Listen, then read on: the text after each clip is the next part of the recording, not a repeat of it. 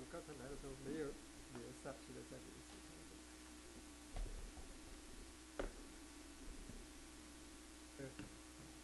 平安。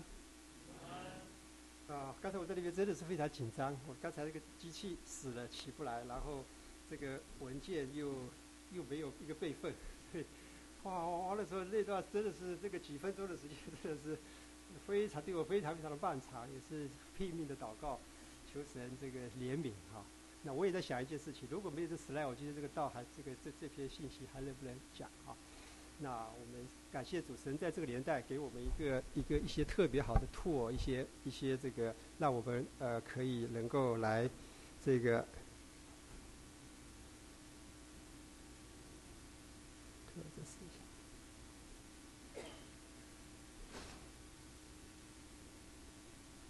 不给对吧？这个对了，这个对了。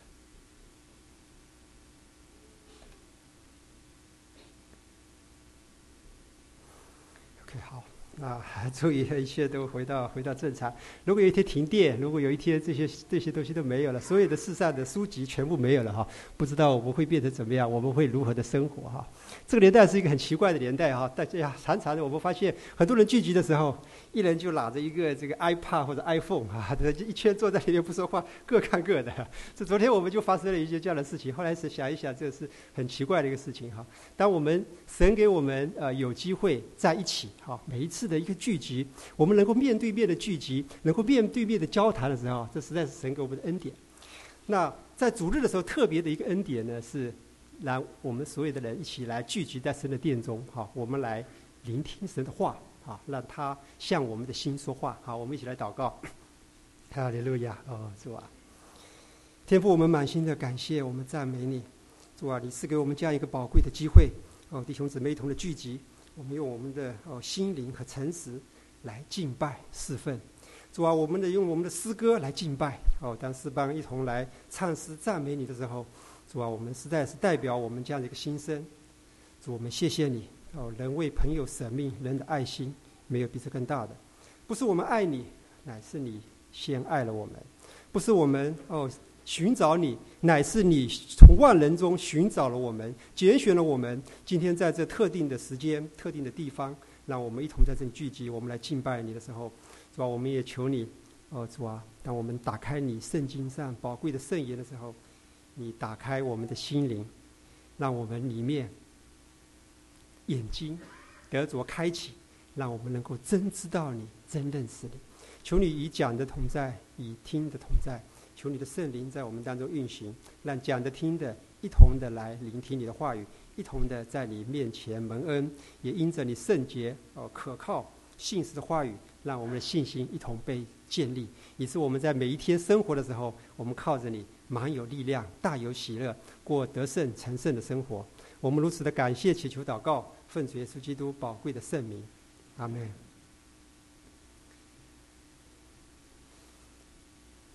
有时候我常常在想这个圣经这个我们知道，当我们打开圣经的时候，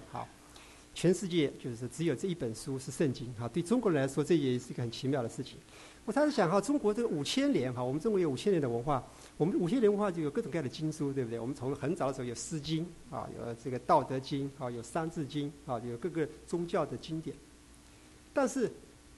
圣经这个书名这个书名一直的在5000年中，不知道为什么没有人来用这个字，没有人，这个就是没有人来用。一直到了这个18世纪末的时候，宣教士到了中国以后，他们把Holy Bible 翻译成中文的时候呢，就用了这一位圣经。当我们仔细来比较，就是圣经这2个字的时候，我们来比较它和所有的其他的这些经典的这个名字来比较，你就会发现，这是一个非常非常的独特的一个名字非常非常的，首先它非常非常简洁一个圣经就2个字圣经。那真理其实很多的真理我们知道都是非常非常简洁的那这个圣经这2个字让我们看见，我们中国人都知道有个圣旨，对不对？圣旨就是说这个是最高的旨意，那个时候在中国人来说，皇帝最高的旨意就是圣旨圣旨是不可更改的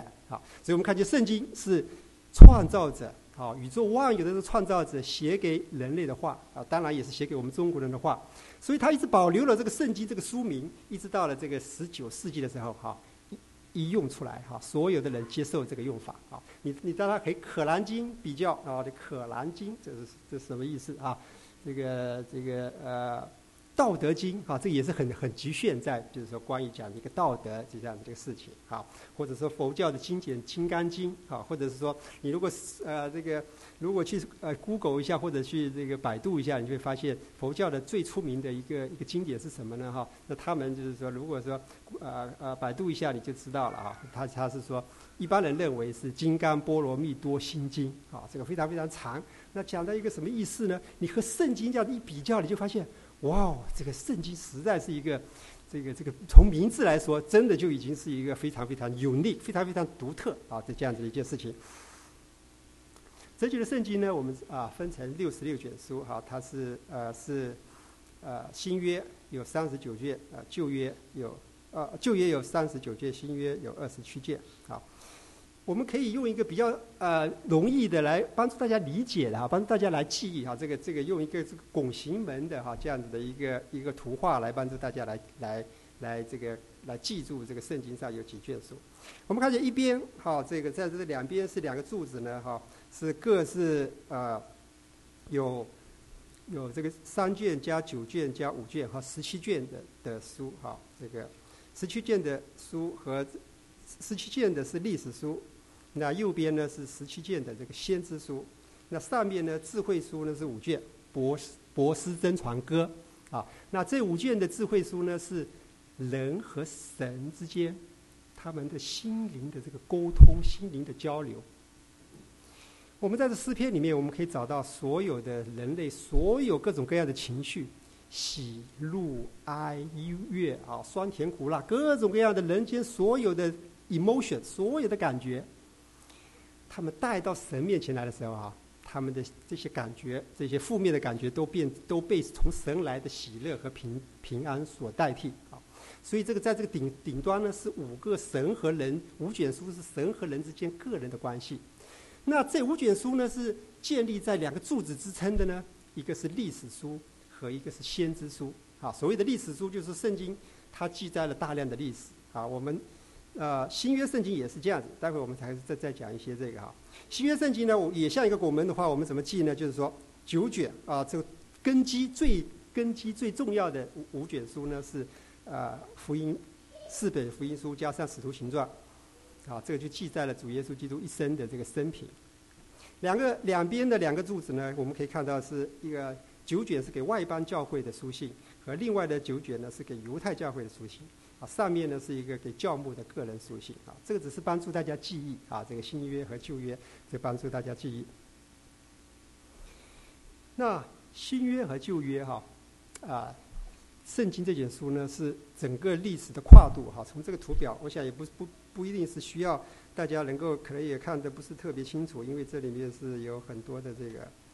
这个不是特别的清楚我们知道从这个创世纪开始所记述的事情是从神创造天地，然后一直讲到这个大概创造天地讲了3章然后呢讲一个早期的历史，一直讲到亚伯拉罕的时候呢，大概所记载的亚伯拉罕呢所发生的事情。今天我们所读的关于亚伯拉罕的事情呢，是发生在大概公元前2000年的时候的一件事情那这卷创世纪呢写作的时间大概是在公元1500年的时候，在这一点上写作的所以我们看见在从这条从时间的这条轴线来看从整个的这个时间的轴线来看，跨度呢大概这里是从最早的一卷圣经一直到到最后的旧约的最后一卷圣经，在这个地方是这个马拉基书这整个的跨度的时间是大概1500年左右的时间的跨度。然后新约圣经是在这一点的后面，大概100年的左右的时间呢，新约圣经的成书。所以从旧约圣经到新约圣经的成书，总共的跨度的时间是1600年。那在这1600年中，这里面我们看见这么多的这些颜色的我们可以看见这都是在各个的历史时期不同的历史时期写下来的。那我们看见在人类这么长的这么长的时间里面，对不对？整个的人类的发生的真的是翻天覆地的变化，各种各样的文化，各种各样的这个思潮，各种各样的这个社会形态都在改变。但是我们看见，当整卷圣经我们一展开以后，发现整卷圣经浑然一体，好，所以我们没有任何的矛盾冲突，哈，表面上有些矛盾，其实你仔细来看，哈，都是一致的，好，你很多的人以为他们找到了圣经的矛盾，哈，结果你再来仔细看一下，啊，包括今天的这个，啊，有一些人怎么误解呀，一些你仔细的再深一层思想，你都能找到答案。所以我们看见就是说，圣经我们知道圣经上告诉我们说，圣经是神所启示的，所以神就在这么长的历史跨度里面，借着各个不同的历史时期里面，啊，写下他自己的话语，让我们今天的人呢有一个可靠的、客观的历史的证据来相信神的真实的存在。神不但是真实的存在，同时他也把他的话向人来解释，向人来启示，向人来开启，啊，就是写在圣经上面。好，那大概的再看一下，这个根据不同的颜色，这个红色的呢是历史书，所以我们看见这个圣经是跨度的这个整个历史的长河里面，圣经的跨度从这个创世纪一直讲到这个马拉基书的时候，整个的跨度的历史期是几乎是跨度了整个的这个时间。好，那这个诗歌呢是这个绿色所代表的，这个是博斯真传歌，这个是这个5卷诗歌。那预言呢，这个是蓝色的代表呢是预言，啊，所谓的预言就是神把他的话告诉他的仆人，或者叫先知，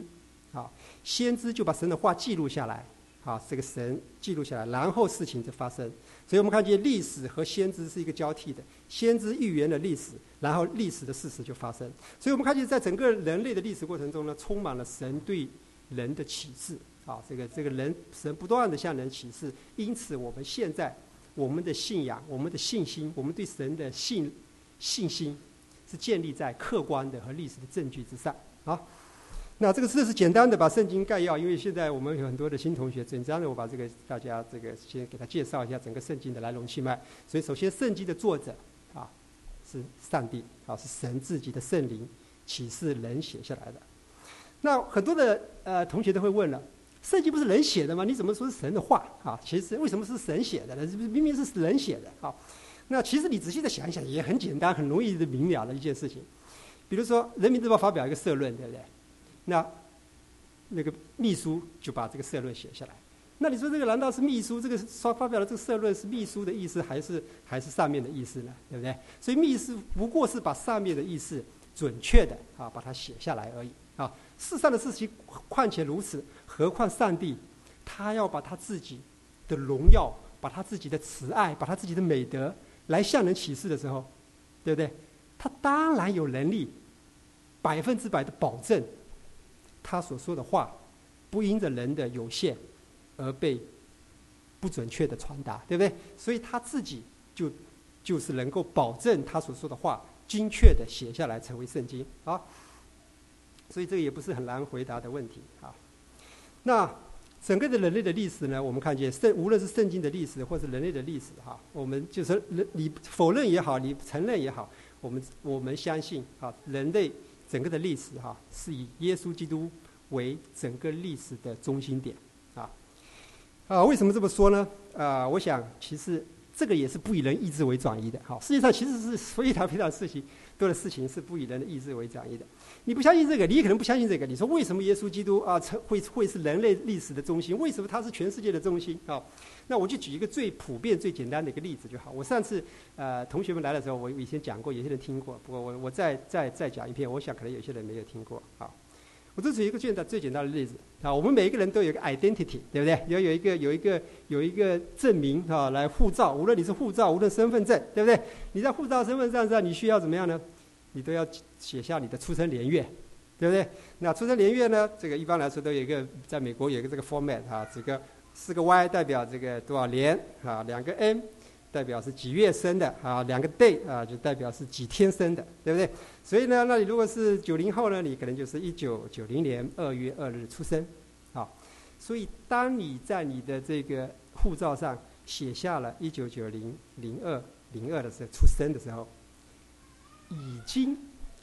把你的出生的这一天和耶稣基督的降生有一个参照了，对不对？因为你这个1990哪里来的？就是在公元，就是耶稣基督的诞生作为全人类这个的一个 BC， 对不对？这个 BC 所谓的 BC 就是 Before Christ， 就是在耶稣基督降生前叫做 BC， 所以耶稣基督的降生就你把你的降生和他的降生都连在一起了。好，这个是所有的国家都通行的哈。当然会有一些这个不开化的非常这个不开化的国家，他们还想用他们的这个就用他们的某个的历史的点作为他的参照。但是你只要想公认来到这里，至少我们今天坐在这里的每一位，对不对？无论你从大陆来、台湾来、香港来，对不对？即使台湾它也有他们有自己的那个一套系统，对不对？但是你真正的你要融到这个国际社会来，你要来到美国的时候，啊，你填你的生日啊，你必须要填1990啊02，而不能填按照你自己的这个国家的这个那种算法来填，是不是？所以我们今天每一个人到这里来，对不对？你的护照上你一定要按照这个耶稣基督的降生作为你的降生的一个时间的一个 reference， 然后知道哦你是哪一年生的，因为耶稣基督在公元0000年生的，所以你在这一年出生，是不是？所以这个是神的很多的事情是不以人的意志为转移的客观实在，只是说你没有想到而已，对不对？你不一定会想到这一点，其实都是我们每一天所呼吸的空气啊，我们每一天所吃的饮食，我们每一天穿的衣服，我们所需要的一切，你追踪到源头啊，你承认也好，不承认也好，你已经在使用神所给我们的各样的恩典，在过我们每一天的生活啊。所以啊，这个就是一个这个时间哈。那我们再看看，在英文里面哈，历史叫 history 哈，就是翻译出来就是他的故事。所以人类的历史哈，你要是用一个东西串起来呢，就是耶稣基督的故事。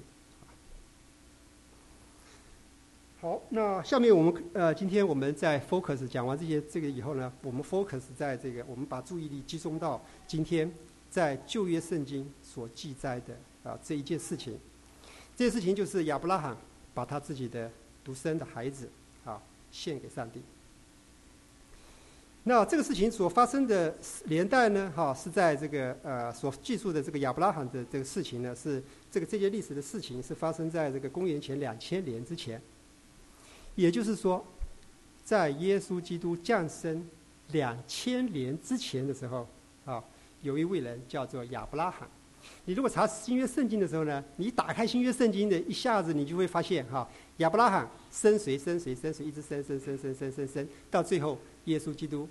是他从亚伯拉罕的后裔出生的这也是一个历史的事实。我们打开新约圣经的第一卷，你就能看到耶稣基督，你要把耶稣基督溯到他的最的这个前面的，一直按照他的这个家谱一直追溯到最后的时候呢，不是到最后了，就是一直追溯就必定会停在亚伯拉罕，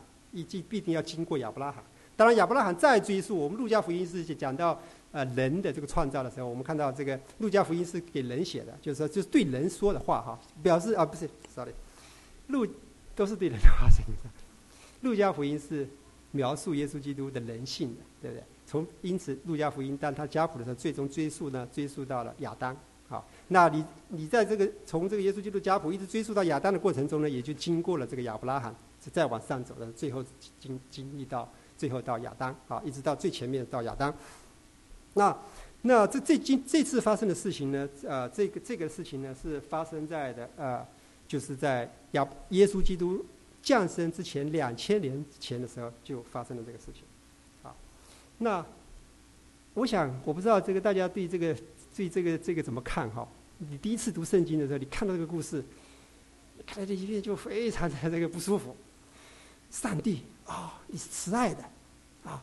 居然叫一个人把他的儿子杀了献给你，是不是？这个我们一看的时候一下子就这么看一开始看是这样子，所以因此就引起了一下子可能就产生了反感或者说一下子就产生了很多的不解这个比较自我中心的人呢，比较狂妄的人，他就自己这个就开始辱骂上帝那比较谦卑的人呢，就这个可能是一个寓言故事啊，不一定是真正发生的嘛啊。我们基督徒看到这个时候，往往也羞羞愧愧的。哎呀，这个人家要问你的神是这样子的话，你怎么回答？好像我们也是这样啊。那我们今天就仔细的来思想一下哈，这个问题哈，这样子的一件事情，是不是一个道德的问题？是不是伦理的问题？还是其他的问题？啊？今天我们读的第一句话哈，是有些这些事以后好，所以当我们来思想这件事情的时候哈，我们先来看看哈，这些事以后啊，既然是这些事以后呢，那意思就是说，在这件事发生之前，上帝已经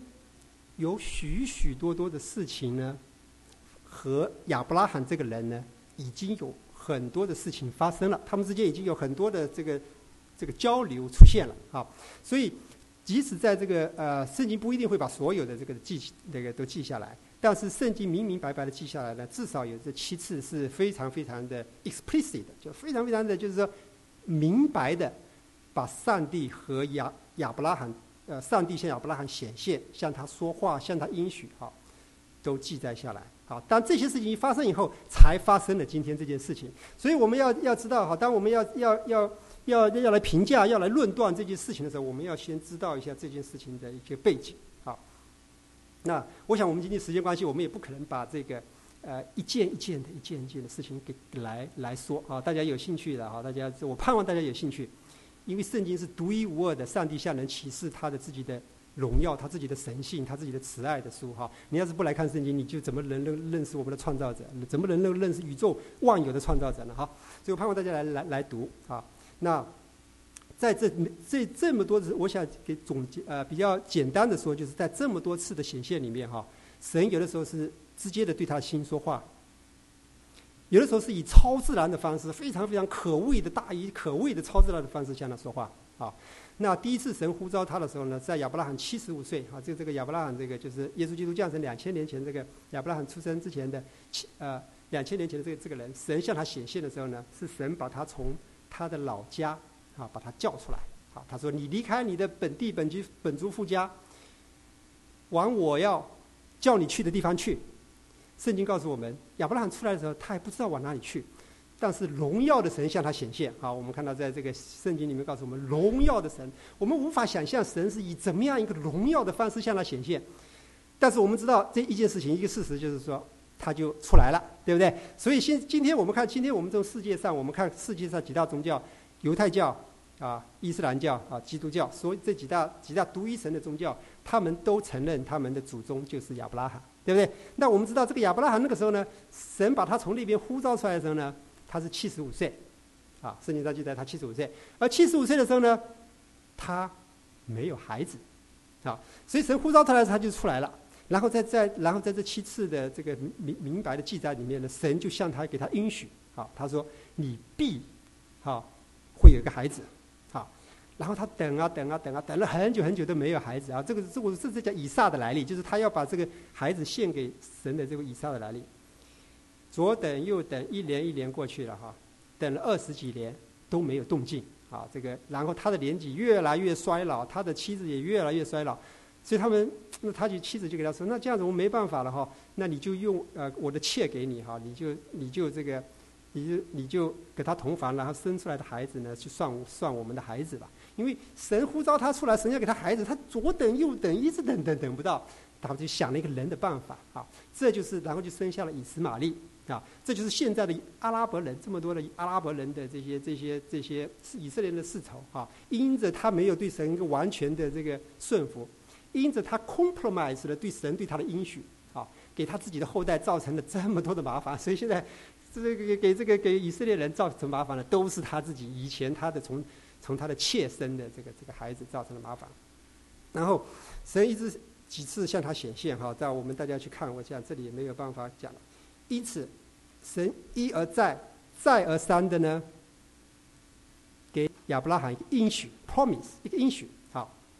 你从以撒生的，才要成为你的后裔。也就是说，从你的明媒正娶的正的妻子啊，唯一的妻子啊，我承认的这个妻子生的以撒，才要成为我所应许的那一位孩子。好，所以虽然亚伯拉罕有很多的孩子，但是实际上的意义上来说呢，只有他独一的孩子，就是真正的就是以撒，好，才是他独一的孩子啊。所以从神的角度来说，从亚伯拉罕的角度来，真正的来说呢，只有这位神叫他献上的这个以撒呢，啊，才是他的真正的孩子啊，因为他是他的原配的妇人生的，而且呢，还有一个非常非常重要的是什么呢？他是等了25年以后，后来在这一次的时候，99岁的时候，哈，耶和华向他显现，神又再次他向显现。这次神就说了，明年这个时候啊，你会生个孩子。啊，亚伯拉罕就不相信，亚伯拉罕一开始不太相信，后来他相信。他的妻子呢，在旁边听了就笑，就偷笑。他怎么可能？他说你年纪老迈了，我的丈夫也年纪都如同已死的了，怎么可能还有孩子啊？他们就觉得不可能。但是那次神向他们说，在我岂有难成的事吗？啊，我们大家真是盼望，不论是我们信主的不信主的，我们的记者还没有信主，我们知道在神没有难成的事啊，在神那里没有难成的事。所以到了1年以后，果然她就怀孕了，她然后就生下来了，就是生下来的就是这个以撒，就是今天神要她献上的以撒啊。所以我们还知道，所以讲这些事以后呢，就是说，所以神已经经历了这么多的次的显现以后，他对神已经有相当的了解了，对不对？还有一次，我想也稍微提一下，对不对？有一次就是那次显现的时候，神给他说他要神说我要去看索多玛、俄摩拉那里的罪恶甚大，深达于我这个我要去把那个地方给毁灭。然后我们看见亚伯拉罕就跟神讨价还价，他说那里如果有50个好人义人你还要把那个城毁灭吗？然后神就答应他说了，他说若是有50个义人，我就不把那个毁灭。然后亚伯拉罕继续的讨价还价，如果有40个呢？如果30个呢？20个呢？10个呢？然后一直讨价还价，最后神说，如果我在那座城里面发现有10个的义人，我就不把那个城毁灭。好，所以我们看见圣经记载，后来那个索多玛、俄摩拉那2座城被天上所降下来的火给焚烧了我相信不知道现在我没有去仔细的去研究但是我相信或迟或早，这个考古学总是能发现在那边有2个城被火焚烧的。这个是有的时候都历史的证据不一定会立刻的显现出来但反过来说呢，即使显现出来，你就相信了吗？你不信的还是不信，对不对？所以神并不一定把所有的客观事实全部显现出来，但是已经现在所发掘出来的考古的证据，这么多的圣经，这么长河的历史中的聚塞的这么多的事情，对不对？都和考古都是吻合的，都没有一些还没有发现，有些发现的不过是证明圣经所说的是对的而已有一些这个其实事实就是一个这样子的一个事实。那然后呢，亚伯拉罕对神有个认识，在这次显现的时候，亚伯拉罕就给神说：“审判公义的主审判全地的主，岂不行公义吗？”所以亚伯拉罕对神有一个认识是什么呢？神是超然的神他是使死人复活，使无变为有的神我们人都是把这个已经有的东西搞一搞变成另外一个有，但是亚伯拉罕神向他的启示，他所相信的那位神呢，是使无变为有，使死人复活的神所以当我们要看这个故事的时候呢，我们要看到这些事以后，是亚伯拉罕已经建立了对神已经有建立了一个非常非常的这个 strong 的一个信心非常非常坚固的坚定的信心。在这种情况下，神向他显现的时候，对他提出这个要求因此神这样子的一个要求不是一个伦理的难题，而是一个信仰的难题为什么不是一个伦理的难题因为从伦理来说那你从世界的动机来看神叫他把他的孩子献上神的出发点呢是要试验亚伯拉罕。今天我们所读的对不对？这些事以后，神要试验亚伯拉罕就这个叫他把这个献上，所以这是一个试验这个对神要试验这个亚伯拉罕所以从这个动机来说呢是这样。从目的和结果来说神要达到一个试验的一个目的无非有2个结果，对不对？第一个结果怎么样？亚伯拉罕拒绝，不顺服了。他说啊，这个是我最宝贵的儿子，我怎么能把他献给你？虽然这个儿子其实本质上怎么样，这儿子也是神赐给他的，对不对？因为他99岁已经完全没有办法生孩子的时候，所以是神的应许给他生的，对不对？所以我们也是这样子，现在也是这样子。其实我们所有的一切，哪一样是我们自己来的，对不对？我们从父母从我们生下来就不是经过我们同意的，父母没有经过我们，哎，你要不要生下来才生我们，对不对？我们从生下来开始所接受的每一件事情，哪一样不是所得到的，是不是？所以本质上以撒就是神所赐给他的，对不对？所以他如果不顺服，也就不存在这个伦理的问题，因为他不顺服了，那是他不能顺服神，所以以撒不会被杀。好，第一点。第二点，另外一个结果是什么呢？他顺服神，就把他的孩子给杀了。但我们看见这个结果不是这样子的，正在他正要杀孩子的时候，神就制止他，你一点不可伤害这个孩子。啊，那我们看见后面圣经因为这个圣经是非常非常早的圣经，所以我们在看后面的圣经的时候，神就记载了他是厌恶人把自己的孩子杀了献祭的。因为在古代的时候那些很多古代的时候很多淫乱的事情那现在考古学发现非常多淫乱的事情，他们淫乱生下来的小孩呢，他们就把他杀了献给他们那些为偶像啊那个假神这事情是神非常厌恶的事情，所以我们看见在圣经里面给我们后面给我们看见，这是神是厌恶这样子的一个事情所以这个呢是神的一个试验不是神的目的要他把他的孩子献上，好像神缺少了什么，对不对？圣经上告诉我们，神说天是我造的万山的羊是我的，我饥饿了我不用问你全部哪一样不是我的呢？你有人能够拿什么来给我呢？是不是？所以神是一切的供给者，而不是向我们要什么不是这样的。所以无论从哪一个结果来看也不存在一个神是一个是或者是残暴，或者是一个要人来这个把小孩献上不是这样。就算亚伯拉罕把以撒给杀了神有没有办法把以撒再还给他？当然有办法，对不对？因为我们看见我们所信的神，既然圣经上记载这件事情的神，就是同一位神，就是在创世纪的第1章的时候，起初神创造天地这位神。大家你们发现没有？我们来认识神的时候我们不能从一件事情来看这个就是这样子。当你既然相信神是叫他把他献上这位神，那你就应该相信其他的，对不对？其他地方讲的对神的描述，对不对？其他地方讲的描述对神的描述什么？我们这位所信的这位神是所有宇宙所有的创造者他创造了天地，他创造了这个日月星辰都是他创造的。最后在创世纪的时候，第1章和第2章讲到最后的时候创造人人也是他所创造的。既然人是他所创造的，对不对？他就可以使死人复活，是不是？如果圣经所记载的是对的话，也不存在伦理问题，因为即使亚伯拉罕把他的杀了对人这是一个极大的一个可怕的一个罪，是一个可怕的伦理的问题。如果人想杀人所以圣经十诫神就告诉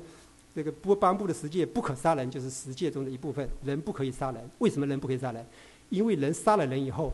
是一个毁灭性的一个不可逆的过程，对不对？很多事情你可以可逆，但是人一杀了，对人来说是一个不可逆的过程，所以人绝不可以杀人，因为杀了人这个不可逆就永远的就没了。但是在神那边不一样，对不对？因为神既然是创造宇宙万有的神，既然他是所有是他创造的他能够使死人复活。这个圣经上记载了主耶稣基督来到世界上的时候，对不对？他使至少记载了3位，他使3位已经死的人复活。结果他自己死后第3天被钉死字架上，第3天他从死里复活，对不对？所以从神来说就不是一个伦理的问题，因为人的死亡在神那里是可逆的，可逆转的。一个是可逆转的，还有一个呢，死亡不过是一个神让人进入另外一个状态，在那边等待着他最后的审判。所以我们看见神是今天我们的弟兄给我们祷告，我们所信这位神是将来审判全地的主。人间一切的罪恶所谓的罪恶，将来有一天都要在上帝面前受到审判。大到打砸抢。我们看到在这最近发生的事情，借着一些好的这个爱国的名义哈，烧杀掠抢，打砸抢，把人家的辛辛苦苦的东西全部这个抢光哈。大罪小罪，说谎哈，这个嫉妒啊，这个骄傲，这些所有的罪，上帝都要审判，因为神是审判死人和活人的神。所以，当这个人啊，这个神终止人的生命的时候，他是有这个权利的，因为他终止人生命，他可以逆转。另外一个终止人生命以后，把人放在一个地方，将来要一个审判的地方。好，这个是圣经上所记载的大审判。我们看到启示录，你看到圣经最后一节读启示录的时候，就记载神将来对所有的人的审判，记载在启示录上。因此，在神那里，这个问题他是因着神不是人，对不对？人是一个道德，是因为你杀了人，你就不可逆转，神可以逆转。所以在神那里，他终止人的生命，他有这样子的权柄。好，即使不说神了，你说国家对不对？也有这样的权利，对不对？神赋予国家这样的权利，对不对？当一个杀人犯的时候，对不对？你不会说国家把这个杀人犯给杀了是一个有伦理的问题，对不对？因为这个是一个公义的一个执行，所以这个不是一个绝对的事情。真正的绝对的，只有在上帝那里他才是那位绝对者，其他的东西都是相对者。所以我们往往犯的很多的错误，对神错误的认识，就是用我们这个相对的有限的这个观念，能够来试图来用我们为中心，以这个有限的这个中心来测量，或者是说来 judge， 或者来判断这位无限的神，这个是我们的问题。好，所以圣经上很多问题，这些大家问的这些对神的这些误解、这些猜测的问题呢，都是从这样子来的。好，所以我把在进入主题之前啊，再讲这个事。最重要的，还不是神要试验亚伯拉罕的信心。这个才是我们今天最的重点讲的一件事情。神叫亚伯拉罕把他的独生子献上，不过是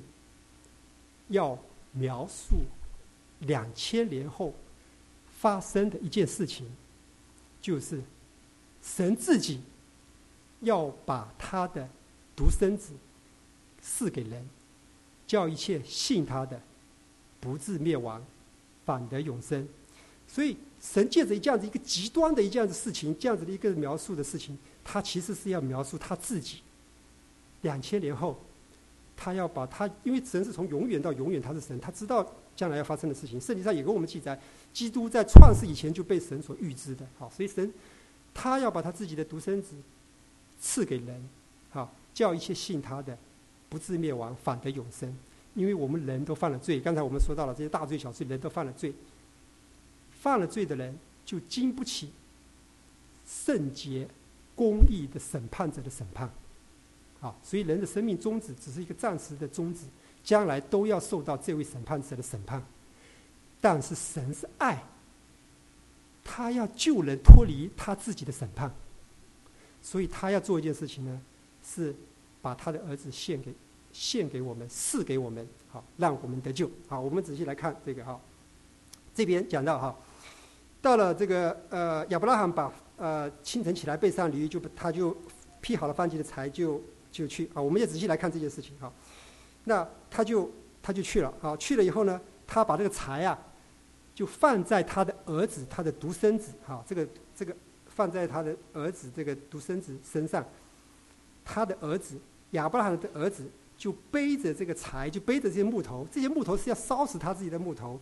背着这些木头呢，到了那座山上去，啊，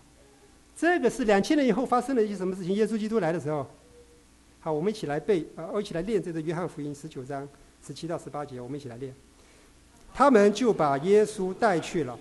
耶稣背着自己的十字架出来，到了一个地方，名叫骷髅地，希伯来话叫革革他。他们就在那里钉他在十字架上，还有2个人和他同钉着，一个一边一个，耶稣在中间。所以我们看到亚伯拉罕背着木头，讲的是什么事情呢？讲的是耶稣基督字面的意验。耶稣基督这身上是背着这个木头呢，到了十字架革革他。圣经上另外一个地方告诉我们哈，凡被挂在木头上的都是被咒诅的，好，所以耶稣基督被挂在木头上呢，就是被咒诅的。好，为什么耶稣基督就是被咒诅呢？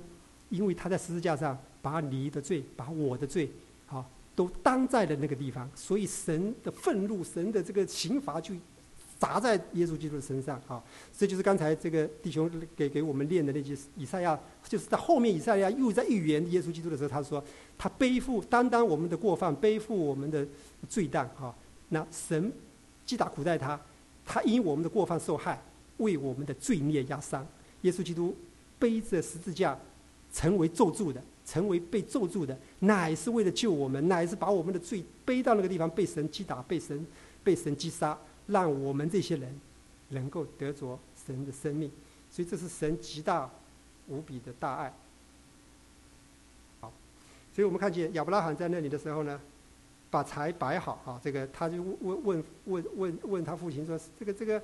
羊在哪里呢？羔羊在哪里呢？”所以这里我们就看见有什么事呢？看见亚伯拉罕把柴摆好，捆绑他的儿子以撒，放在坛的柴上。所以我们看以撒是被捆绑完，放在台上。那个时候以撒已经20几岁了，亚伯拉罕已经120几岁了。啊，120几岁的人力气大还是20几岁的人力气大？当然是20几岁的人力气大，对不对？如果以撒不是甘心乐意的被献在祭坛上，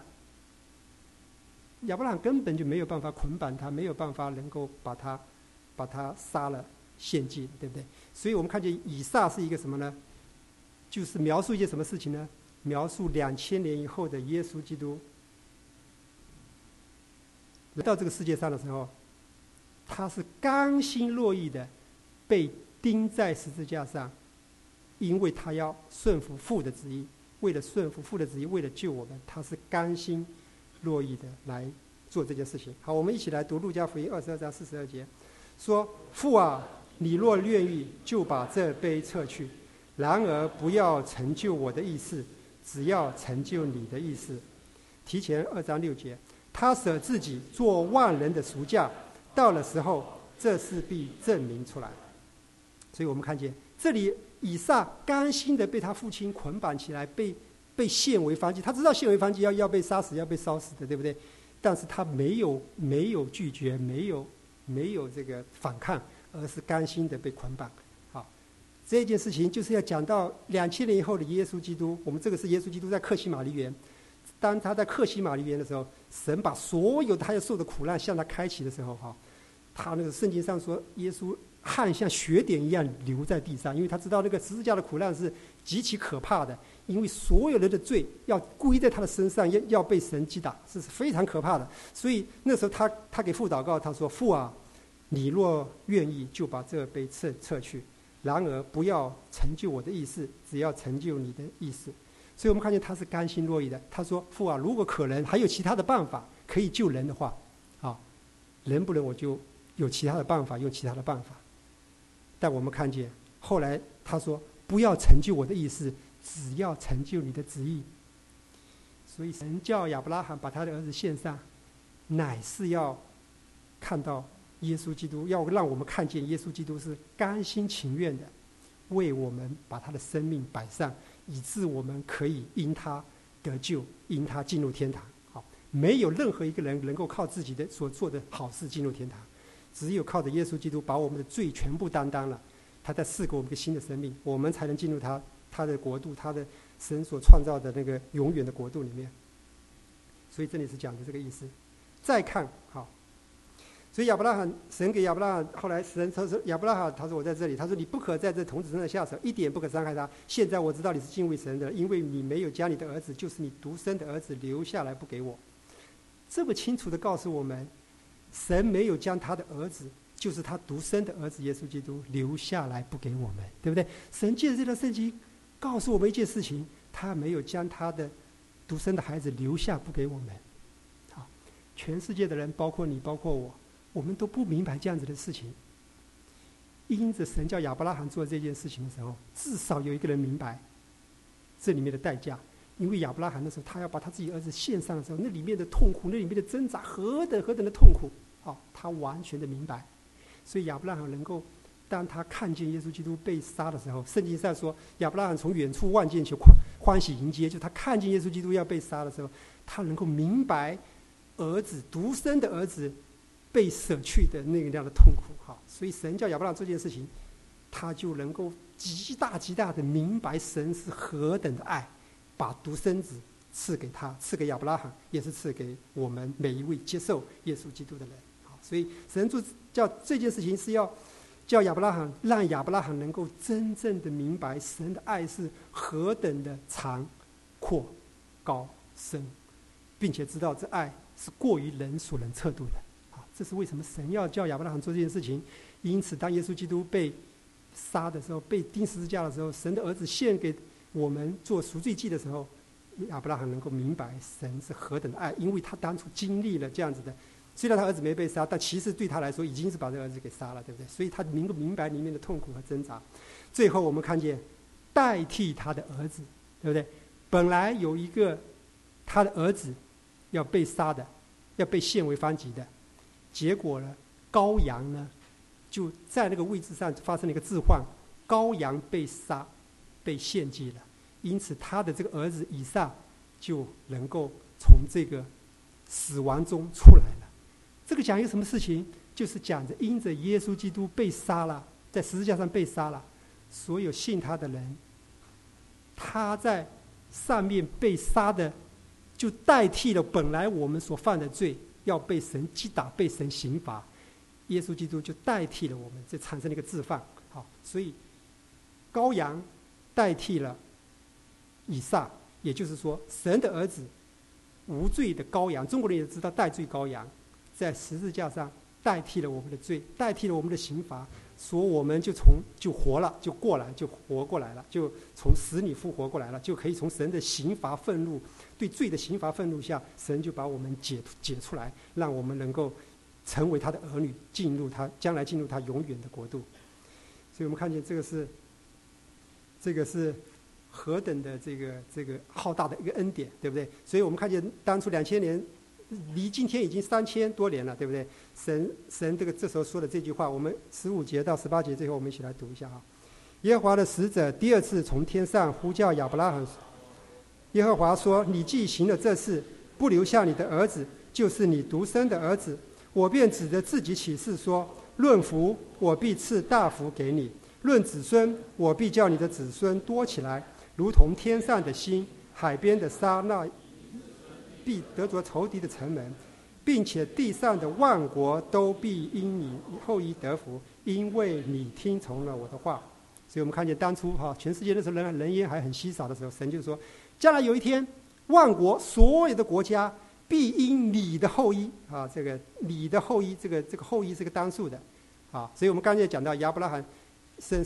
最后生到耶稣基督，但耶稣基督他是同真理玛利亚生的，虽然玛利亚也是亚伯拉罕的这个子孙，对，所以他是同女生的耶稣基督呢，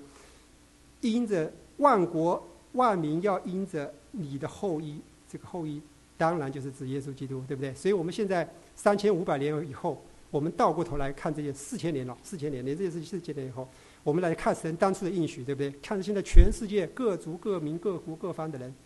都来相信耶稣基督，对不对？不管你各个民族，现在中国，对不对？我们看见是这么多的中国人能够听到神这样子的福音的道，对不对？神就成就在今天，还在成就，继续还要成就。你信也好，不信也好，一定还会有更多人来信的。这个神的话就是这样子，事实也就是这样子。下个礼拜我们就有好几位的弟兄姊妹，我们要受尽归入主的名下，是不是？都是神当初说的一句话，必定要成就。好，所以我们一起来念以赛亚书46章第10节。我从起初指明幕后的事，我从古时原明未成的事说，我的筹算必立定，凡我所喜悦的，我必成就。所以我们看见神，只有神他能从起初指明幕后的事，他从当初在2000年前就指出2000年后耶稣基督要来成就他所为人的救恩现在继续在成就。他从起初指明幕后的事，从古代说明现代的事情他所要做的事情他一定要成就这个时间的关系，我们这一个就跳过去了，这个也跳过去了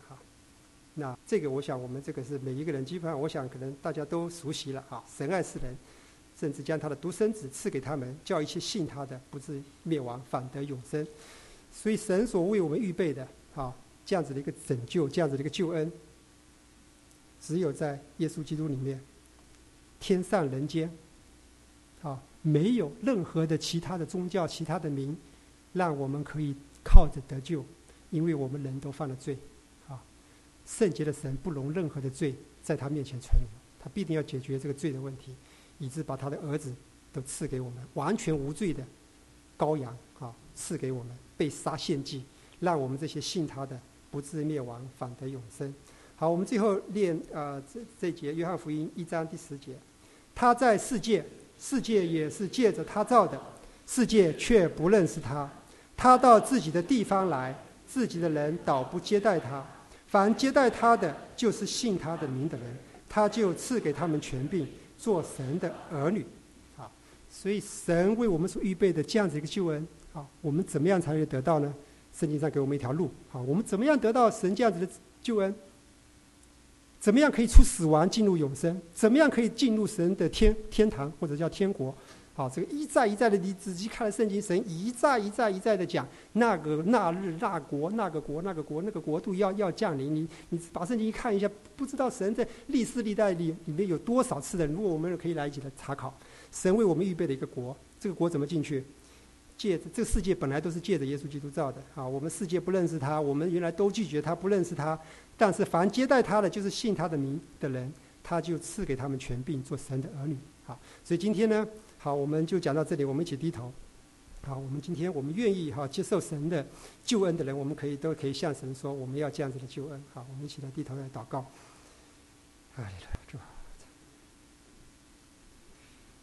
天父，满心的感谢赞美你。不是我们能够把自己献上不是亚伯拉罕能够把他自己的儿子献上主乃是你要借着这件事情，你要说明一件何等重大的一件事情没有比这更重要的一件事情，就是耶稣基督并他的钉十字架，成为我们每一个人来到神的面前的一个拯救。主啊，我们谢谢你你从圣经上你一再的把这样子的事情，把这样子的一个计划把这样子的一个你要来拯救我们这样一个事情写在圣经上，让我们今天的人，当我们打开圣经的时候，我们就可以白纸的黑字的看到你的慈爱，看到你的公义，看到你的信实，看见你没有人夺你自己的命去，乃是你自己舍了耶稣基督自己为我们舍了。主啊，我们也看见只有你是生命的主，因此你死后第3天你从死里复活，证明你真的是那生命的主，死亡没有办法来拘禁你。你为我们的罪死了你为了拯救我们你也从死里复活，因为你是神主啊，你从永远到永远你是神。主啊，我们谢谢你今天凡是有愿意来接受你的每一位的认识，要来认识你的圣洁，你的慈爱，你的公义的每一位主啊，他们把心打开的时候，主啊，用你的圣灵就进入他们的里面。主啊，你超自然的一个神迹行在他们的生命里面，就是把你自己的生命，把神儿子的生命赐给他们，正如你赐给我们每一位已经信你的人一样。主啊，我们谢谢你。主啊，我们感恩，我们敬拜，我们赞美。主啊，我们也为我们未来的日子来祷告。主啊，让我们在每一天中，主啊，我们已经信的人让我们能够效法亚伯拉罕所相信的，因为知道你是信实的主，你所应许的你必定要成就。在人看是决然相反的没有办法统一的事情，在你那里你都能够成就，因为你是使无变有，使死人复活的神。将来我们一天无论是我们是活着见你，还是我们先离开这个世界，等待着你再回来，我们都知道你所给我们的永生是确确实实坚定可靠的一件因为你不能说谎因为你是圣洁的神，公义的神，断不致说谎主啊，我们谢谢你这样子的一个恩典救恩临到我们。谢谢主，我们这样子的感谢祈求祷告，奉主耶稣基督宝贵的圣名，阿们。